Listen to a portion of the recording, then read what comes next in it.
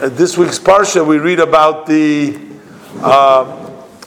situation. There's a skin rash called leprosy, but it's no longer actually medically. What we know today's condition is a different condition. It's not the condition that the pasuk talks about, and we also know that it has a lot of spiritual connotation. It's not just a physical ailment, but it has to do when you speak Lashon Hara. As Rashi points out over here, that there's something unique about the fact that a person who has this leprosy or this tsaras that the Torah talks about, he has to be sitting there all by himself. It says that the pasuk says in today's parsha, in today's shir, in Shlishi, it says Bodod Yeshev Mechutz Lamachane.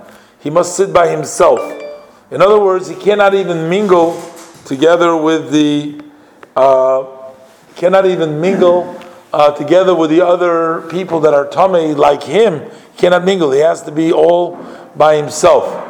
Now, the word bodod by himself is commonly known as a maybe in a context of in a way that's in a punishment, like Eicha Yoshvo Bodod, like we do in the Eicha over here. We said Bodod Yeshe, but we also have the idea Hein Am Levodod Yishkoin, that the Jewish people live alone. Levodod Uvagoyim Lo Yischashev. In essence, his punishment, in this case of the Mitzorah, his punishment is really a Bodod in which the Jewish people find themselves as all by themselves amongst all the other nations of the world. We are an Am Levodod Yishkoin. We dwell all by ourselves.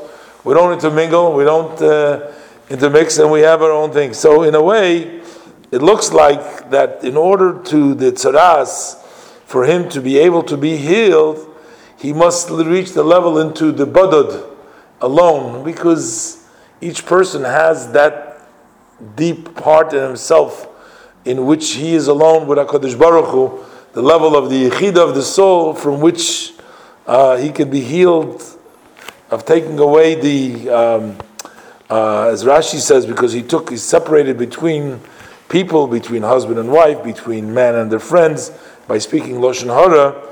In a way, it's a punishment that he's by himself, but in essence, it also comes to a higher level, that it reaches the level of Bodot from where the person can eventually do teshuvah, and it comes from the level of that he himself declares, as the Rashi says, Yitma Tame Tame Yikra. He himself says that this is Tame, and he learns that he has to change the ways for the positive.